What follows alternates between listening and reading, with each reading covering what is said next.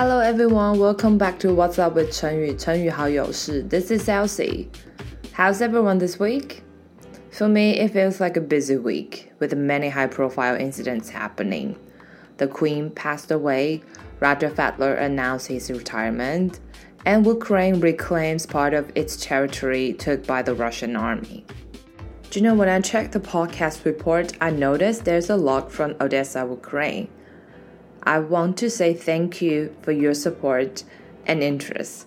I would like to dedicate this episode to you and all the Ukrainians, for you to show the world your courage, stamina, and I stand with Ukraine.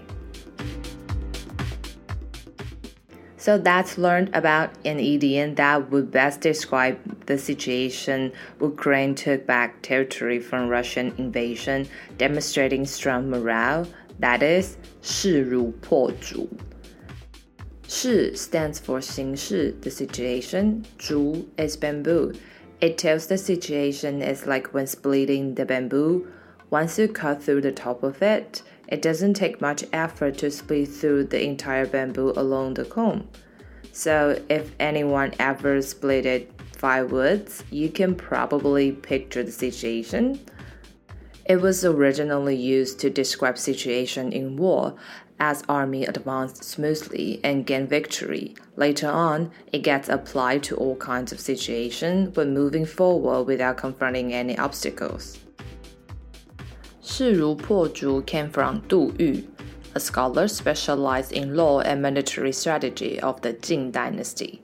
That's around 3rd to 5th century. Back then, the emperor Jin Wudi was planning to wage war to the state of Wu. Du Yu was the leading officer, and he had acquired some victories, gained the upper hand. Back at the emperor's council, all the officers were debating their next move. There were various opinions. Some argued that the Wu has established its foundation in the Changjiang area for more than 100 years. Even though Du Yu got several victories, their rival was still deep-rooted and has the home advantage. Besides, it's summer. It's the rainy season in this area. Rain brings flood, which would slow down the army. Also, what comes after the flood is epidemic disease. Putting the army in the risk of catching widespread disease isn't a good idea. They advised the emperor not to pursue their enemy right now, but reserve their strength to strike a powerful attack in winter. However, Du Yu has other plans, but instead of speaking up his mind boldly, he used the most common technique we've seen often in the Chinese history: tell a story to the emperor. He said, in 284 BC, a well-respected general, Yue Yi, leading the army of Yan to take back the territory occupied by Qi. In 6 months, he took down more than 70 cities, almost eliminated the state of Qi, and the morale of the troop Yue Yi leading was high as we are right now, which is valuable. Just like splitting bamboo, once we cut through the first few knots, the rest can be separated along the vines.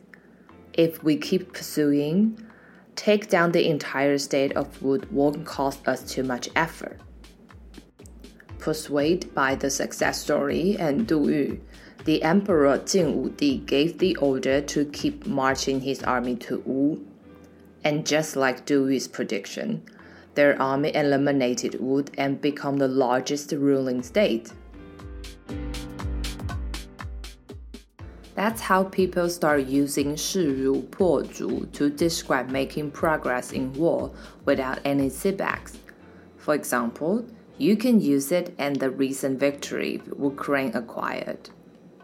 乌克兰的反攻势如破竹，从俄罗斯手上收复大片失土。It means Ukraine made great progress in the recent counterattack. They reclaimed large territory from Russia.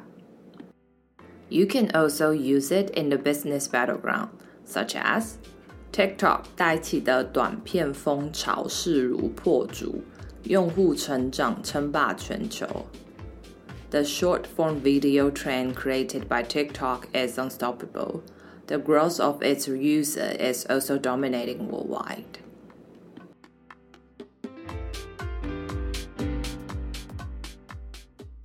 That's all about today's idiom, 势如破竹.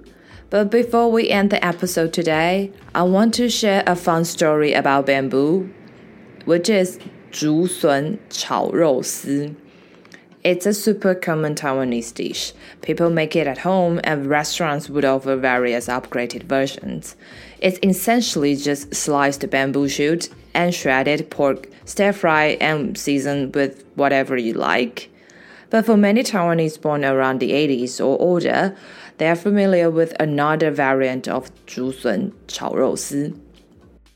It was until 2006 in Taiwan, corporal punishment was formally banned. Up until then, it is common students would receive corporal punishment due to misbehaved or poor academic performances. In bamboo, because it's light-weighted and great resilience, it became teachers' top weapon of choice. So students describe corporal punishment as 竹笋炒肉丝 because teacher would thrash them on the hand or hip with a bamboo stick. It's not allowed anymore, but I would say it's a shared memory of the generations.